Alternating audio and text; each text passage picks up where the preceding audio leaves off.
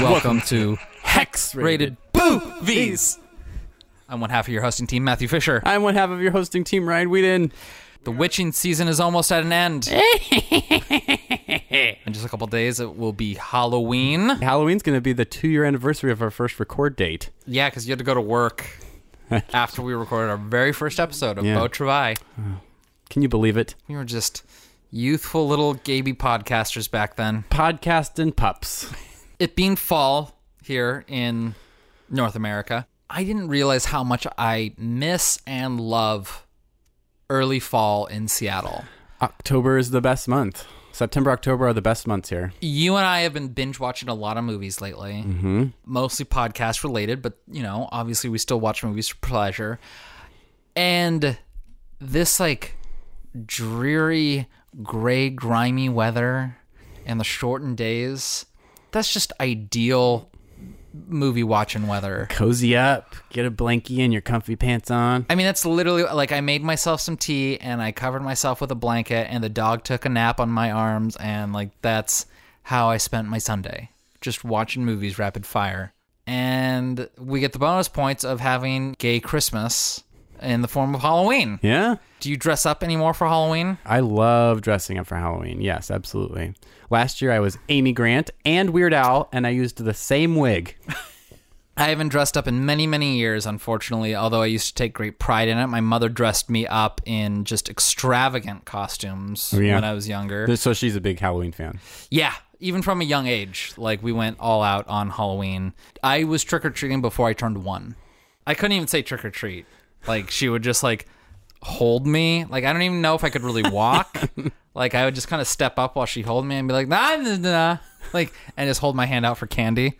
She's like, come on, he's cute. Give him more. Yeah, basically. Could you even eat candy? Did you have teeth at that time? I think I had teeth. I'm not totally sure. We went all out. This was before Lord of the Rings.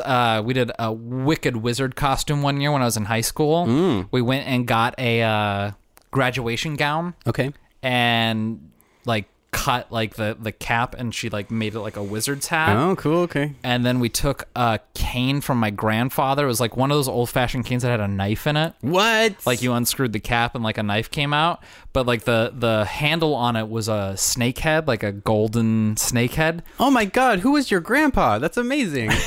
So we borrowed that, and she went and found a snow globe at Value Village and uncorked it and poured the water out and used the glass top around the snake head. Wow. So that was my magic wand. It was this golden snake head inside a glass case. That's cool. I was yeah, that was actually pretty awesome. How old were you when you stopped trick-or-treating? Do you know? Older than I should have been. I remember that. I think I was 14 or 15 by the time I stopped trick-or-treating. Actually, me too. And that was when I could carry, 2 pillowcases. Yeah. I was just we're getting tons of candy today, and I had more stamina then too. The halls when you're older are just insane. Yeah, I remember the last year that I went was when people started fearing me, not because of my costume. I don't remember what I dressed up as, but I was knocking on people's doors and be people would go, "Who is it?" I'm gonna picture you in a Buzz Lightyear costume, if that's okay with you. I was getting so old that people refused to answer the door if it got really late. That's how I knew I wasn't allowed to do it anymore, because that last year I did it, we got a lot of, aren't you two a little old to be doing this? And it was oh, fuck, maybe. Yeah, maybe. At the time, it really sucked. It was like popping the balloon on my childhood a little bit. No. And you know what? I hear these days that it doesn't happen as much. Kids can't go house to house asking for candy anymore. When I worked at the record store, it was attached to a mall, and it got fucking crazy on Halloween. Really? We went through $150 worth of candy for these kids, and it's it's cool. They still dress up, they still trick or treat, but I don't know. There's a little sort of thrill in going to a stranger's house. Yeah. Everyone's dressed up in costumes. You can't tell who's who. I don't know. Just going into a mall, it's too much of a safe space, I feel like. I remember the first year that I didn't have a parent with me. It was like me and I think one of my friends and then my brother and 2 or 3 of his friends. And we were just all a group. And it's like, it's after dark. You're just walking around the neighborhood, going up to strangers' houses, asking for candy, you know? And these were like, I knew some of my neighbors growing up, but there were a lot in my neighborhood that I just had no idea who lived there, didn't know what to expect. I mean, I grew up in an exurb of Colorado Springs, so it was like really far out, but like very just like normal people, very excited to like hand out candy to people. We had one neighbor, my mom actually was helping her and her friends to learn how to read. They were Korean immigrants. And whenever we go to her house, she'd have like a, you know, the bowl ready to hand out like the tiny little Milky Ways. But whenever I or my brother would show up, she'd be like, hold on. And then she'd come out with king size bars for us. And it was always like, yes, score. Anna was her name. That was awesome. How old were you when your parents stopped going along with you? I was pretty young because, that first year they had my brother do it. So I was like 8, I think. 8 or 9. Wow. Yeah. And he would have been like 11 or 12 at that point. So, yeah, pretty young. Okay. I remember I started going with my friends exclusively. I think I was like 12. Oh, wow. Okay. Where the parents were just like, you kids can take care of yourselves at this point. Like, we had to stay in the group. Like, that was sort of the caveat to it. But I also remember it wasn't terribly long after that like one of the older kids tried to steal our candy. Yeah. And I was just like, I'm going to go get help, and like knocked on our door real quick while he like fought for his candy bag. And it was like, maybe we should call it a night. Yeah, that's shitty. Don't do that. Hey, kids, don't steal other people's candy. Yeah. No, They work hard for that. Don't be shit asses. Yeah. This happened several years in Colorado. It snowed, but I remember one year, it probably couldn't have been that bad, but it just felt bad because I was a kid. Like, the snow was waist deep, and that deterred a lot of people from going out. So we just cleaned up. Like, people were just dumping their bowls at the end of the night. They were just like, well, I don't think anyone else is coming. So they would just give you the leftovers. And it was like, and that was when I was pretty young. So I just remembered that any time after that, I was like, fingers crossed for snow, because that meant everyone would give you all their candy. I remember one year I went to my old babysitter's place, and she lived sort of like down a dark, scary road. And like during the daytime, it just like looked like any other sort of like rough road, but at night it looked totally scary. And one year I went down there, and she's like, you're the only trick-or-treaters that we've had all night. And so, yeah, she did that thing where she just like, have all of our candy. Jackpot. But then I guess like people must have like, I don't know, overied up or something in the next year, because like I was like, we got to go to this place because nobody goes and they have tons of candy. And we went there, and it was like late because I wanted to like go there when they're like, oh, we haven't had any trick-or-treaters all night. So we went there like, 8:30 or 9, and they're like, oh, we only have these like 3 Musketeers left. And I'm like, what? People came this year? That's lame. What was the favorite thing to get in the candy? And did you do trading? That's a 2-part question. I don't know. I feel shitty for saying this. I always like the flavored Tootsie Rolls. Oh yeah, those are great. Like regular Tootsie Rolls are fine. Like I love chocolate, and so like logically speaking, I should love just standard Tootsie Rolls, which they're fine.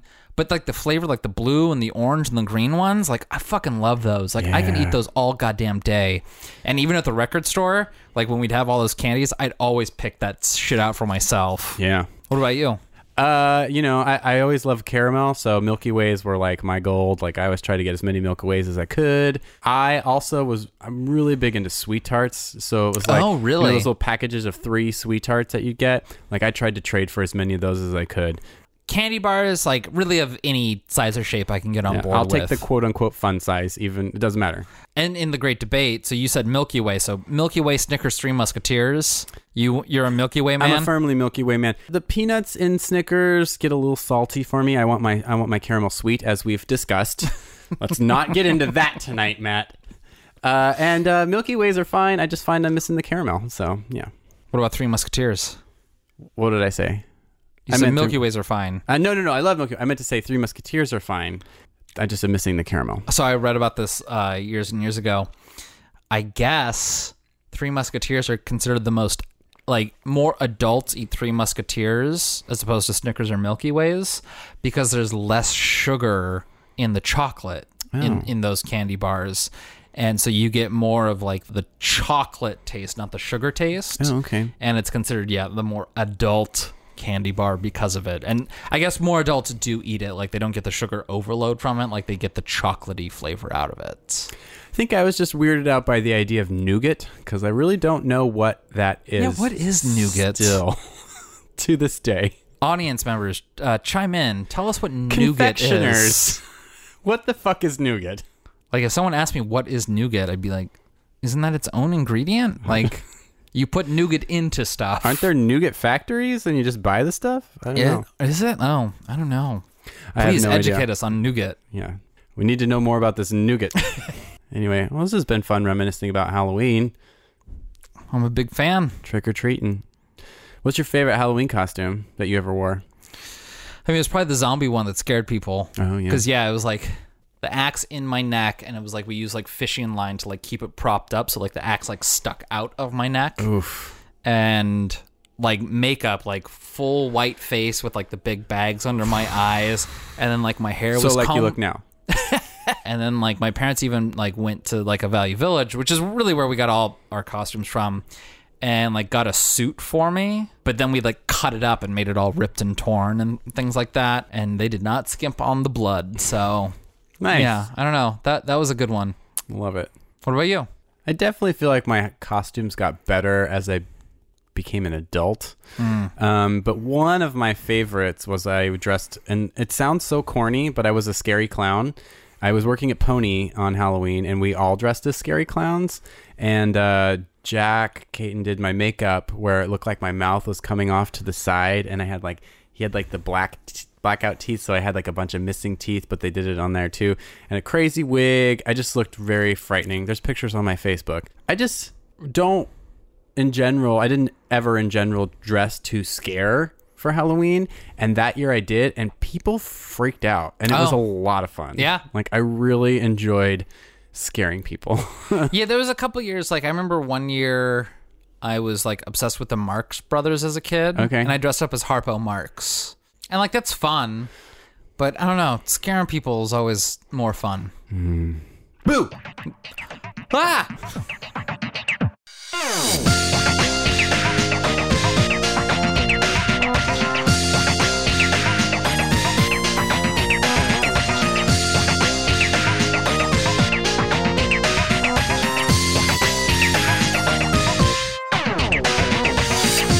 Matt, speaking of scary things, Yeah?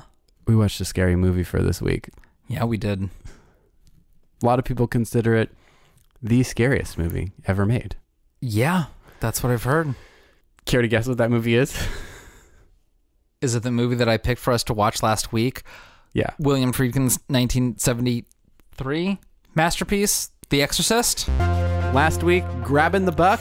Yeah. 25% chance of getting the buck in Where's the Buck? And he got it. It's the only time I've ever been lucky. And chose The Exorcist. This is our third Friedkin film now. Go big or go home is my motto. I'm just going to say, this hasn't been a particularly scary Schlocktoberfest for us this year. And that's okay. We did different types of horror. But it's nice to just get back to that good old meaty, scary realm, you know? So the last Friedkin film that we did, Cruisin', you put it really succinctly, and I think that you should just put in your quote here. But you were just like, He makes adult movies for adults. Yeah. Yeah. And that's what The Exorcist is. It's a horror movie for adults. I watched a couple documentaries after watching this, and a lot of the people that worked on this movie are quick to say it's not a horror movie. They do backflips to say it's a thriller with supernatural elements to it. It's a film about, the question of faith and what is religion and blah, blah, blah. It's a horror movie, guys. It's a fucking horror movie for adults. Like, just stop. I mean, obviously there were other horror movies for adults. Like, Psycho is a horror movie for adults. I would almost go to say that, like, there were more horror movies for adults back in this time of filmmaking than there are now. Yeah. But specifically with this one, it strikes me as very adult because, the central conflict in the movie is a mother who's concerned about her daughter. Like a very adult idea. Also, the other part of it, if you want to focus on the faith aspect of it, is a priest losing his faith. Like, that's not something that a kid relates to or a teenager. You know, that's a very adult thought. You know, and actually, the fact that Father Karras is having this crisis of faith in the movie is one of the reasons that I like it a lot, because Chris Reagan, the mother, Ellen Bernstein, she's the one who's like, we need an exorcism, and the priest, the father, is like, no, like, you have to go back in time 600 years because we don't do that anymore. Yeah. Like, he's the skeptic. He's the earthbound one. He's the rational one saying, that's not going to do anything. I love how she casually brings it up, too, when they first meet. She's just sort of like, so I've never been to a Catholic church. Do you, so you drink wine, right? And they're like, yeah. And she's like, and how do I get an exorcism? I also like, cause like she's on the bridge or whatever, and she has like her sunglasses and her scarf, and like he touches her on the shoulder, and she's like, "Don't talk to me." I'm like, respect. At first, I thought that was a little weird. Like, I was like, why is she dressed like that? And I mean, it's probably because she has bruises on her face, but then also it's like she's a famous actress. Yeah. So I mean, she's playing a famous actress in the movie, so it makes sense that she'd cover her face up and stuff. So, but also another thing about this movie, there's not a lot of scares in like the first 40 minutes. Brings me to an important point. I think one of the reasons this movie is so successful as a scary movie is that it spends a lot of time grounding you in reality. There is so much time spent on Regan and Chris's mother-daughter relationship that makes you feel like they love each other very much, which makes it such a shock when Regan flips, you know, because it's like, what's happening? Obviously, this is not the child we know. I don't know. It just feels so real, almost to a boring, like right on the verge of being like, when is this movie going to happen? Like, it's good. Like, it makes it feel like a real, like we're in our world, the world that we live in. There's a couple scenes in here where I would be like, I'd be bored to tears if Friedkin didn't shoot this so dynamically. Yeah. Like, there's a scene where it's after Reagan's first spinal tap. Friedkin also is like, medicine is a horror shit show all to itself. Ooh. I have a hot take on this movie. Do it. My hot take this time is that this movie isn't about losing your faith or anything like that. This movie is about the horrors of the American healthcare system. Oh my God. He's putting the system on trial. I mean, we get the problems with paying for it. We get the horrors of what it actually looks like. Do we get the problems of paying for it? Yeah. Father Karras can't afford to put his mom into a good hospital, so he's got to put her in the mental hospital. That's horrible. But the implication is that after a while, the state-run mental hospital pushes her out. Yeah. Because they say that his mother died in her home, and it was a couple days before anyone discovered her. Oh, you're right. You're right. You're right. and then he shows the crazy like stuff they're doing to look into her brain by like getting the like, you know, spurting blood. The spinal tap. I mean that is like. Then that little effect of nightmare. Like they put the needle in, like obviously like they didn't actually like. No, they really did. No, you were lying. She's getting an angiogram in that fucking scene. God, are you serious? I'm serious. Is that is actually Linda Blair's blood squirting out onto her? No, I'm not kidding. No. Okay, I'm gonna stop the tape here. I may have been a little overexcited in my description of this scene. While editing, I was trying to do some research as to whether or not that was actually factually true, and I could not find any evidence to support that. I even turned to the Seattle Public Library. Hey, librarians. And they were unable to definitively say whether or not Linda Blair actually underwent the procedure. William Friedkin hints that it's a special effect, so I think that's probably the case, but man, it looks real. Anyway, I didn't feel like cutting the whole conversation because it's still fun, but yeah, probably not actually undergoing the procedure. Now back to the show. No! Isn't that insane? That is insane! That's how they used to map your brain. And then, like, just a few years after that is when they came up with, I think, EEGs, when they could, like, map it non-invasively. Okay. But before that, they had to put like, I think it was either, I'm not sure. Like some people say it's an air. They put air into your brain. Okay. Like a space around it so they could like map how it, like certain vascular things moved around. But then it also like, sometimes they'd put a dye in there. But like, no, she's getting that procedure done. God, good on Linda Blair for dealing with that shit. Can you believe it? I mean, that's why they had that actual radiologist and the radiologist assistant, who was actually a radiologist assistant, who went on to be the murderer. I was going to ask. I knew that there was a murderer someplace in this movie, but I didn't know what part he played. Yeah, he's the assistant who's like holding her head while they're like shoving the thing in her neck. Oh my God. Isn't that crazy? So it's like we had this horrible spinal tap scene, and then they do like an encephalogram or something. Yeah. And that's where like the thing is like going crazy around her head. I'm like, that looks like a like robot monster claw that's about to crush my skull. See, it's all about the horrors of the American healthcare system. That's what I'm saying. That's what this movie's about. Convincing argument. Convincing argument. I have, and we can go back. I'll get back to it. No, expand There's now more. if you got the details. Sure. Okay. Well, I mean, one of the side effects of a, I'm going to get this right. Pneumoencephalograph is headaches and severe vomiting, which also often lasts several days after the procedure. And she does vom in this. Yeah, she voms a lot. So, just saying.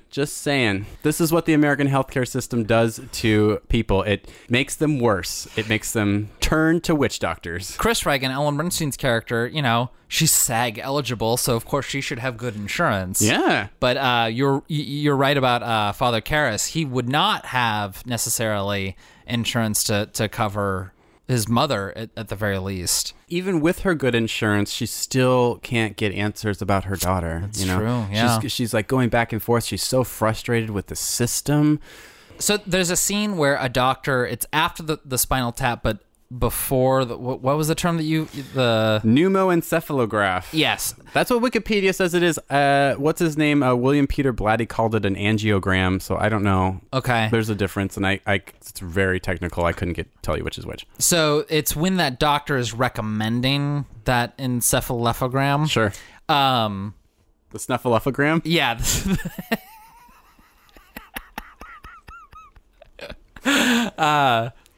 In the way that it's shot, there's a scene where they're like resolving the issue, and Ellen Bernstein's near the camera in profile, but you can only see like her silhouette. Then you see the x-rays in the middle lit in this like otherworldly blue light, and then you have the doctor in natural light sort of like looking off camera a little bit, but like still towards the camera. And I'm like, this is such a good looking scene, and all they're doing is like doing exposition. Like, this is all plot. And I think I talked to you about this off pod, but I was like, you know, William Friedkin, just the way that he shoots two people talking, I like. And that's sort of why I like his movies, because even these down scenes, like, he finds an interesting way to shoot them. Mm-hmm. And this is like Ellen Bernstein, like, she's like rubbing her forehead, like she doesn't know what to do. She's frustrated. She's confused.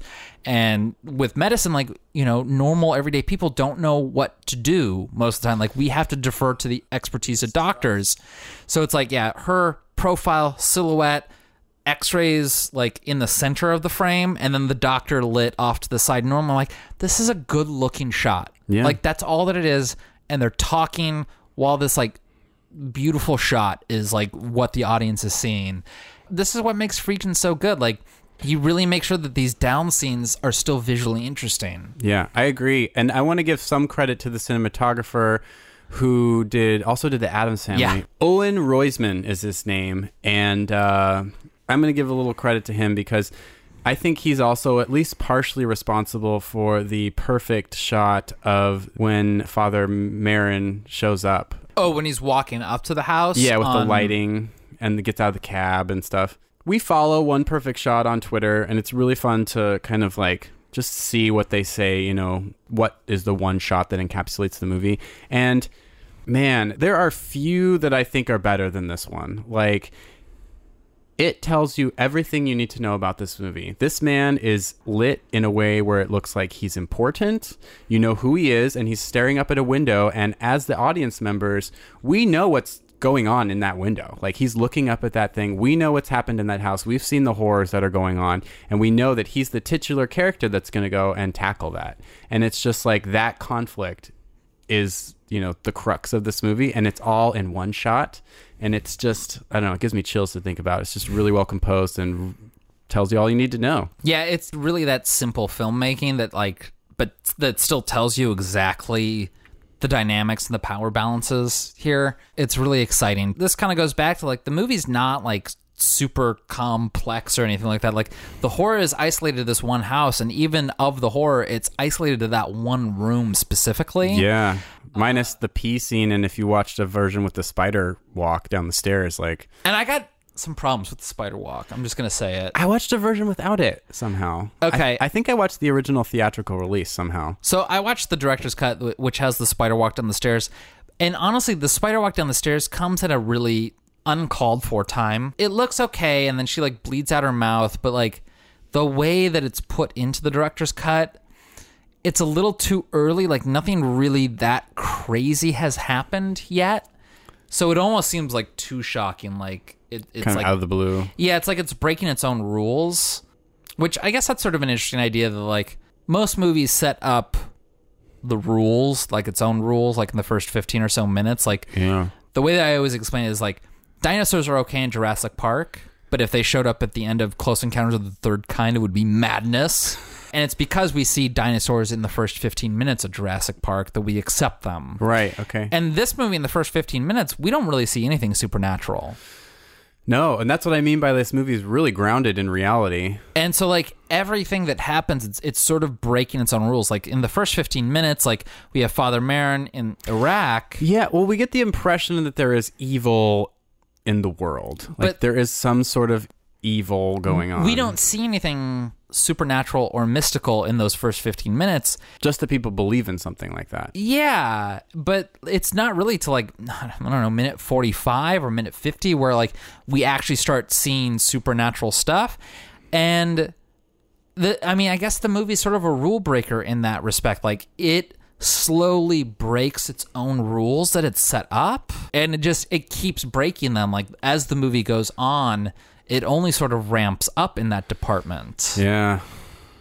Till that final showdown, which you just know. And, like, that's what I'm going back to that one shot. It's just like him showing up at the house. You're like, here we go. Yeah. This is it. This is what we've been sitting through. Like, you can look at that one shot and know that you're about to see the climax of the movie. Yeah. That you are entering, like, the third act of this movie. It's just really good. I want to talk a little bit about the opening sequence real fast. Of Merrin in Iraq? Yes, just Okay. a little bit. I like the way that introduces this idea of evil. I always got the impression that Merrin was also possessed somehow because he was, like, touching the doll. And, like, there's a scene where he walks past a bunch of Muslim people praying, and, like, he has this long shadow in front of them, and they don't have any shadows because of the way they're, like, kneeling down. Oh. So I always got the impression that he also was, like, maybe touched by this evil in some way. Okay. But I don't know. Regardless, that just sets up this idea that there is some sort of evil out there, which gets you ready for whatever's to come, even though there is this long stretch of just, like, banal living in Washington, D.C. kind of stuff. But I also realized on this watch that because they put Max von Sydow in so much makeup, I was always confused about his age. Because he's only early 40s in this movie. He's 44. But he's made up to look like he's in his 70s. Yeah. And he kind of looks like that, like he looks now. And he's like 90-something now. So, like, good job, makeup person whose name I didn't write down. Dick Smith is his name. And great name. First of all, he did all the fucking effects for Regan as she like gets crazy older and looks nuts. But he also managed to make convincing old person makeup, which and it's super convincing. yeah, I just always thought Max von Sydow was just always old. Yeah, I thought that's how old he was in the movie. No, yeah, he's actually 40 something. And I saw a behind the scenes thing where like they're, adding the prosthetics to make him look old. Oh, really? And he was cute before they started putting that shit on him. I remember, yeah, in Seventh Seal. Like, he was kind of cute in Seventh Seal. Yeah, so it's just like, I mean, A, I think that's a weird choice to choose a young actor for this old role, but B, good on Dick Smith for making convincing old makeup. That is really hard to do. Yeah, that's super convincing, too. And, like, there's close-ups of his face and everything. And I never question it. You never know, I never question in it. sunlight, like in Iraq, it's like bright lights coming on him, and they're like close-ups of it. He looks like an old man. Like, it looks really realistic. If it were feasible, I would say just put in this interview with William Friedkin, but I'm just going to tell it to you instead. Okay.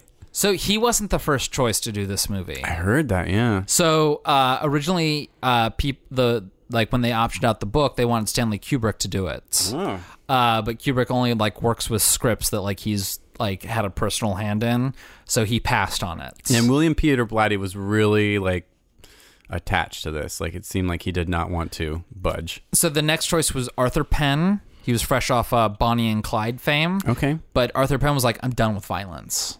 It's like Stravinsky was done doing Rite of Spring stuff after Rite of Spring. Like, I get it. I get it. Whatever.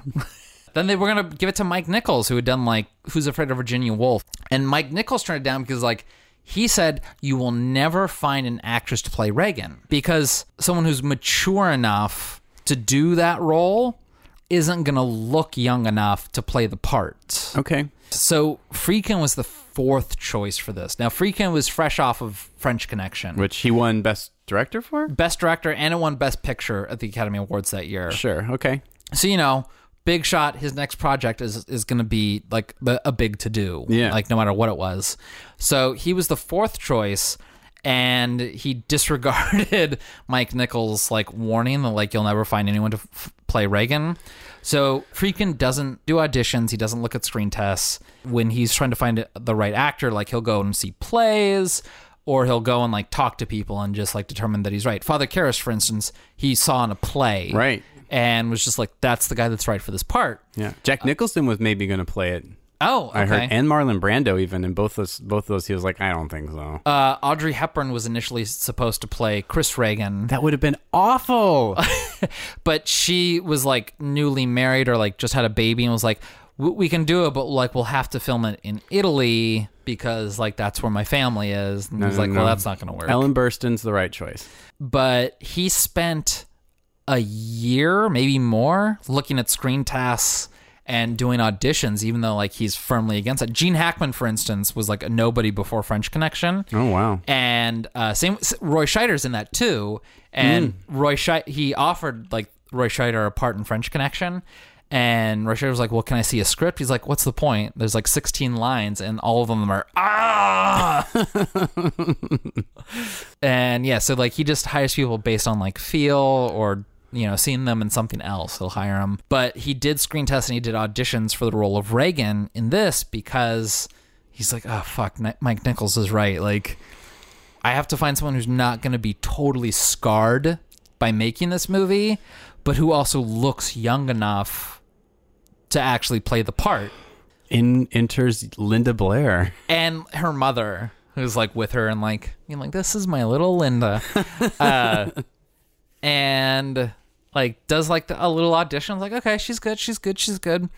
And starts asking Linda Blair like questions. Is like, so what do you think this movie is about? And Linda Blair's like, oh, it's about like a girl who does bad things. Like, okay, well, what's bad things? Like, well, she hits her mom and she masturbates with a crucifix.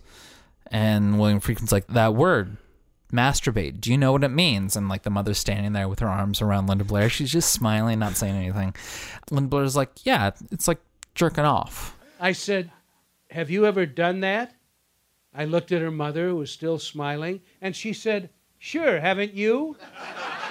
And so I hired her. So yeah, I mean, it wasn't even her audition. It was just the fact that like knew herself well enough to not be totally scarred by this movie. And I mean, I was watching documentaries about this, and they said that for the most part, you know, when it came to time to say things like "your mother sucks cocks in hell" and like, you know, fuck me, things like that, they were like, "Are you okay saying these words?" And she's like, "Oh, I'm not saying them.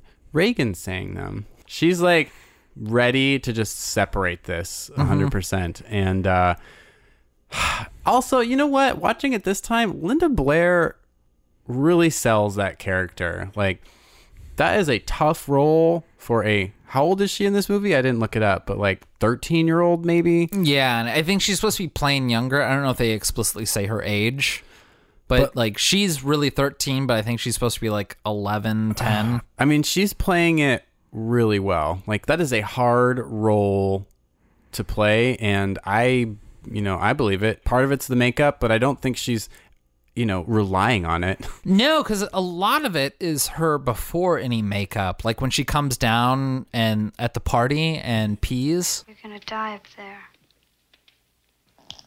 Has like a little Stars Born moment. You haven't seen it. It's okay. The way that like Ellen Bernstein like reacts to it, it's all super convincing. Like you feel like equal parts like embarrassment but also concern. Yeah, I mean, and that's all sold in her face and delivery. So she just acts the shit out of this role. It's really well done. And I can't imagine a child actor being subjected to the things, because Friedkin really subjects his actors to hell, at least in some of his guess movies. He just terrorized Ellen Bernstein on the set. Like he's just like, she doesn't look paranoid enough, so let me just wreak random havoc on her. I heard a story where she breaks her coccyx. I don't know if you knew that actually happened to her.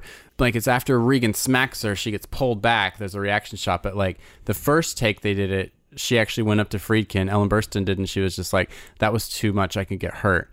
And he's like, "I understand." And then he like looks over at the guy who's doing the thing, and he's like, "Pull her harder." And so the next take he did, and that's when she like actually hurt herself. And that's the take they used in the movie. So that scream that she does at that moment is her actually like breaking her coccyx. Yeah, she's like, "I'm in fucking enormous pain right now." Oh, the coccyx is such a tender area too. And it's like, I'm hearing the stunt guy tell the story about it, and he's laughing kind of like, and it's like, dude, maybe you're laughing out of like the fact that you're uncomfortable with this, that you did this, but that is so not cool. Yeah. Like, you fucking hurt her. I mean, Ellen Bernstein's a SAG winner, so her insurance probably covered it. So, she's cool, but still. I mean, this is one of the few horror movies to be nominated for an Academy Award. It was the first. It was the first. For Best Picture, yeah. Oh, okay. Yeah. Rightfully so. I think this is a better picture than French Connection, in my humble opinion. It was nominated for 10 Academy Awards. Really? Can you believe it? I cannot. That's a lot of Academy Awards, especially for a horror movie. Yeah. It won 2. It won Best Sound and Best Adapted Screenplay for William Peter Blatty. Okay. So. On the topic of sound, but not necessarily like sound design or whatever it won the Academy Award for, whenever I watch this movie, I'm always like, oh, Sam Raimi stole everything he knows from this movie. Like the music and like the opening credits, I'm like, oh, this is how Evil Dead starts. This is how Drag Me to Hell starts. This is how every Raimi horror movie starts. Like, he's so informed by Exorcist that I can't not see that when I watch Raimi films now. And just like Reagan's possession versus like the Deadites in Evil Dead stuff, I'm like, God, like he saw this and it embedded so deeply in him that there's just no escaping it now. Yeah. I mean, we should talk a little bit about like what makes this movie special effects wise, because it's just nuts, some of the stuff that they did to make these effects happen. Like, Reagan's room is a soundstage. It doesn't look that way. Like, you get sometimes you can tell when a room is a soundstage. I'm looking at you, tears and laughter. This movie, they make the room look like it belongs in this environment, this like brownstone, or I don't know if they're called brownstones in Georgetown or wherever they are, but like it looks real. Like that illusion is never broken. Never. They bought 4 air conditioners to like pump into that room so that when the actors came in the morning, it was cold enough you could see their breath. There's a scene where they take a camera where people come in. I think it's when the doctors show up to the house for a house call, and the assistant answers the door. The camera starts on the first floor, then it goes up the stairs and into Regan's room, which in 73 was not possible without a Steadicam. Yeah. And so they had like this weird apparatus where a guy was in like a, I don't know, like a wire seat holding the camera, and somebody behind him was steadying it as they like walked up the stairs. So like a scene like that to our eyes isn't new, but like back then that would have been something completely fresh, you know? It's also sort of seamless because it's right around that same scene when they walk into Regan's room and like all the shit's being like tossed around, and Chris like tries to go up and consult, and like she gets thrown down, and there's that scene where it's the camera's inside Regan's room, but it's looking down the hallway, like through the open door,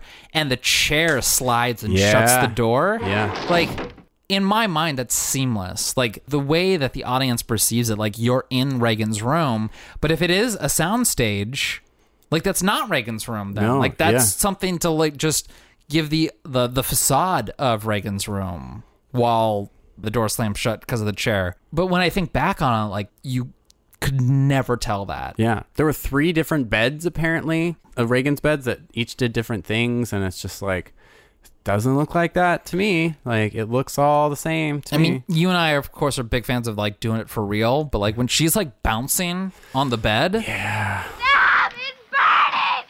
It's burning! Do something, Doctor! Please help her! Please, Mother! Like, that looks crazy to me. Apparently she was, like, tied into a harness that, like, somebody was pulling her back, and she would, like... Yeah, so that's why it's so violent.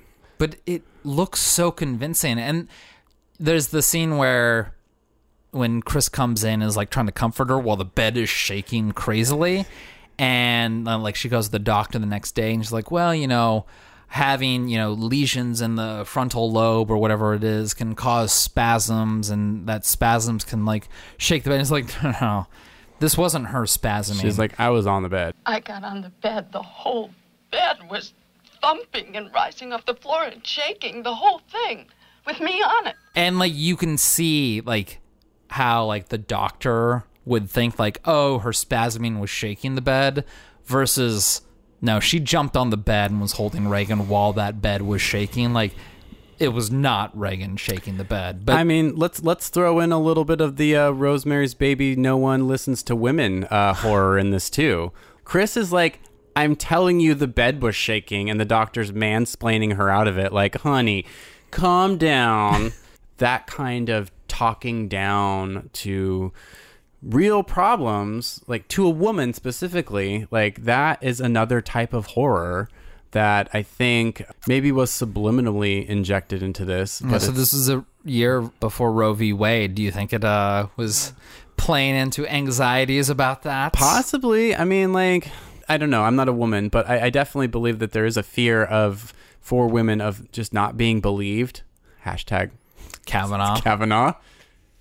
Piece of shit. So, I mean, she's telling the doctor, no, I was on the bed and it was moving. That was not caused by, you know, seizures or whatever. Mm-hmm. Like, something the fuck is happening. Why won't you listen to me? Like, yeah, like she was trying to say, like, Regan was shaking because of the bed, not the other way around. Yeah. And the doctor does not care. They don't want to hear this. it. Yeah. And I mean, Ellen Burstyn is the perfect actor to play frustration, because she's so calm until you just push her over that edge, and then like she goes from 1 to 11 and she's just like, I can't fucking take this anymore. She does it so many times in this movie that is kind of just what Chris's character is, but I get it. Like, she is just fucking at her wit's end. You're sorry! Jesus Christ, 88 doctors, and all you can tell me with all of your bullshit is... This time around watching it, like, I really felt Chris's like helplessness and like the heartache of like being unable to help like what you love the most in this world. And that's its own sort of horror, like just being helpless in those situations. Yeah, that's gotta suck. And I think that like grounds or gives reason for the masturbation scene, because it's like, what's the thing that's going to push her to go to a church person, a witch doctor, basically, is the word, to use her words. And she's just like, I don't even fucking know what's happening anymore. Like, this is so over the top for the girl that I know and love. Well, because she talks about earlier how like Reagan doesn't swear. Yeah. And the doctor's like, she told me to like not touch her motherfucking cunt or whatever it was. That's a director's cut one. Oh, okay. But I read about it, so I know. And so when Chris sees like, her masturbating with a crucifix and saying, lick me, and then she shoves her mother's face down there, she's like, okay, this is not Reagan anymore.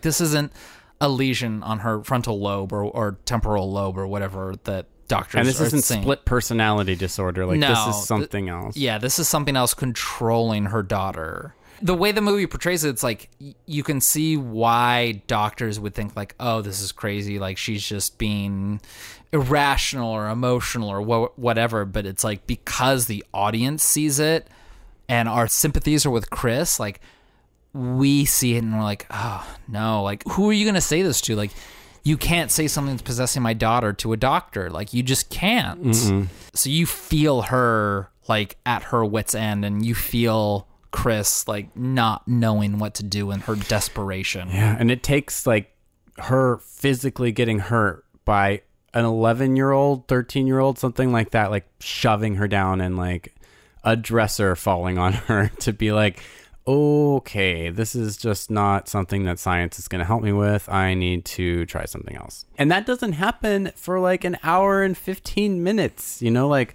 we're just still world building until that point, which I think speaks to both the script and the direction that they're willing to invest that much time in the front end of it to make that payoff at the end really like pay off.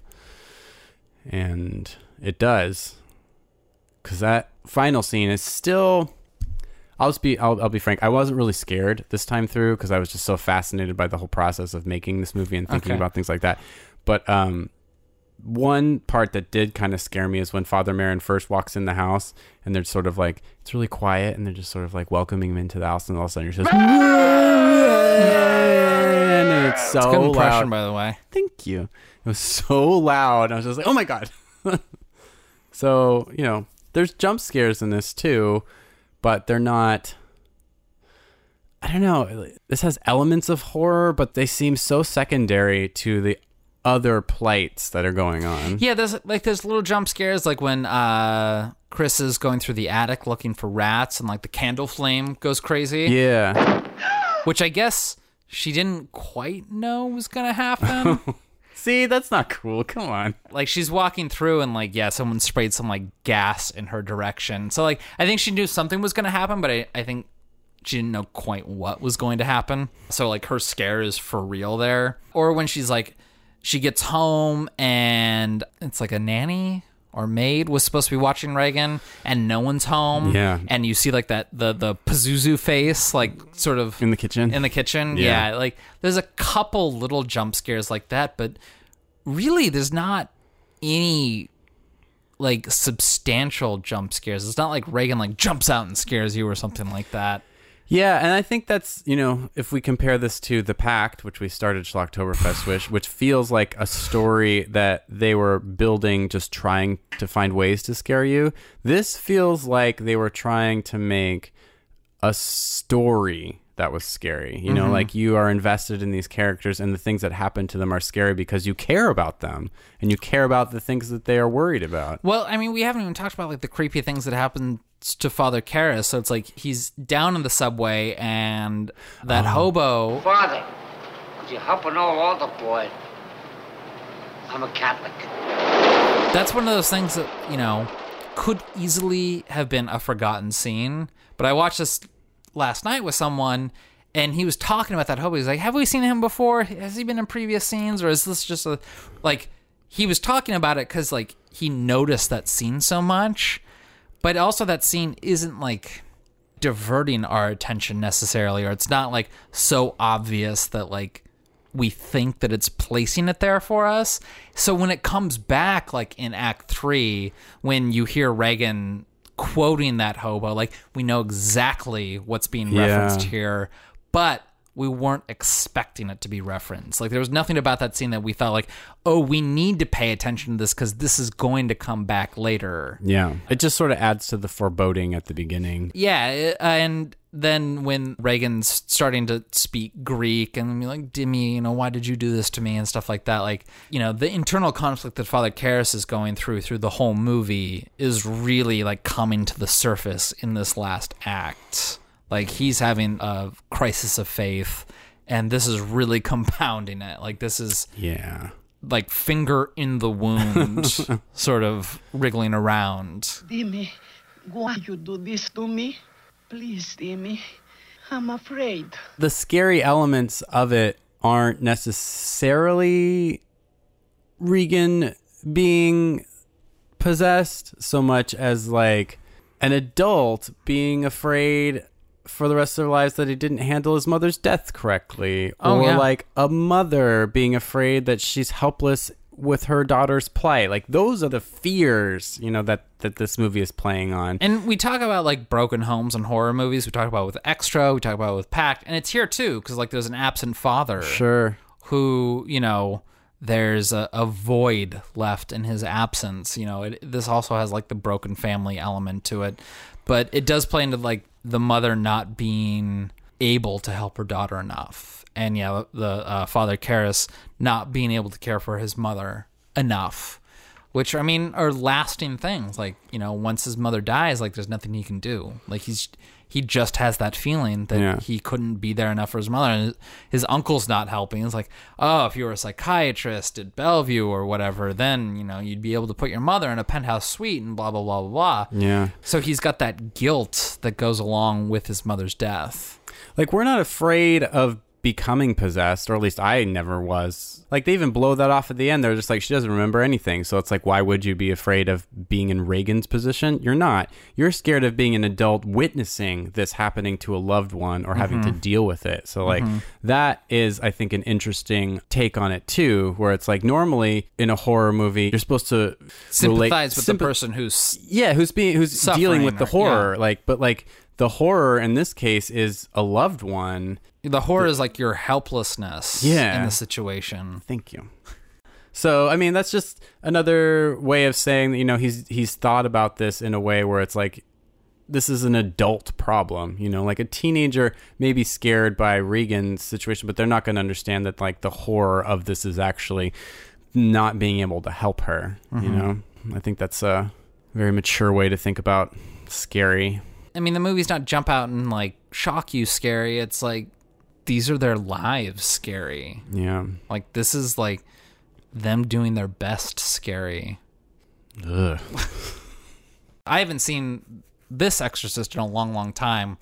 So to see that lieutenant, like the detective, and to know like, oh, this is the guy who's George C. Scott in the third one. It's sort of interesting to see like his friendship bloom with Father Dyer. Yeah. So it sounds like you watched the version where it ends with them being like, this is a beginning of a beautiful friendship. Yeah. I watched the version where it ends with just the priest saying goodbye to Regan and Chris, and then he just stands at the top of the stairs, roll credits. Oh, okay. So it ends on a much more, not dour note, but definitely like somber. Yeah, contemplative. So I definitely thought I was going to be watching the director's cut. I didn't get any of the like, you know, Pazuzu faces in the dark. I didn't, really? Yeah, I didn't get any of the like crab walk scene. Oh. I didn't get any, or spider walk, whatever you call it. I didn't get that ending where the father meets up again with the detective. Like, I've seen that version of it before. And I don't know, the version I saw was really tight. And the spider walk you can definitely do without. It's a creepy moment, but it's unnecessary. And really, like the father stuff with the lieutenant, like that's only necessary if you're gonna watch the sequels. Did you like that ending? Because I wonder about that tone of ending on like a we're friends now, and here's a happy ending. It might be just informed by the fact that I've watched the sequels, but I think if I were to watch a standalone one, like Father Dyer, I'm not sure. The father standing at the top of the stairwell, might have been a better ending tonally. But the Pazuzu faces are a little scary. I think that's I important to missed see. those. I was looking for them, and when they didn't show up, I was like, oh, was I just blinking when they happened? I was like, no, I remember them very clearly showing Yeah, up. those are sort of important. So that kind of bummed me out. Clearly, we just need a Matt Fisher cut where, Hey, I put in what's important. Billy Free, we got a proposition for you. Matt wants to make a cut of this movie. I'll do you right, son.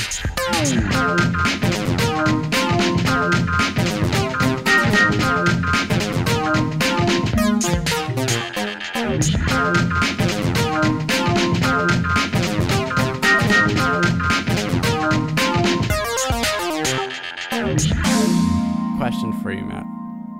Big question, little question, regular question. This is a big question.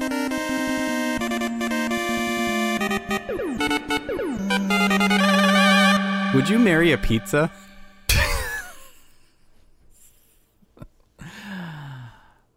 What are the toppings? I mean, your choice. Chris says that she would not marry a pizza in this movie, and I'm just curious if you would. I like pizzas too, but I'm not going to marry one. Hawaiian, yeah. Oddly enough, I would not marry meat lovers. That's gotta have some veggie. I also like thin crust. I don't need your deep dish. Say that for Chicago. It doesn't hold up as well as you think. It's like it looks appetizing, but it's always just a little floppy. No, I just want a slice of pizza. I want something that I can eat in one hand while I walk. Don't give me that deep dish shit. We're gonna get it from the Piece of Pie guys because they both live in Chicago.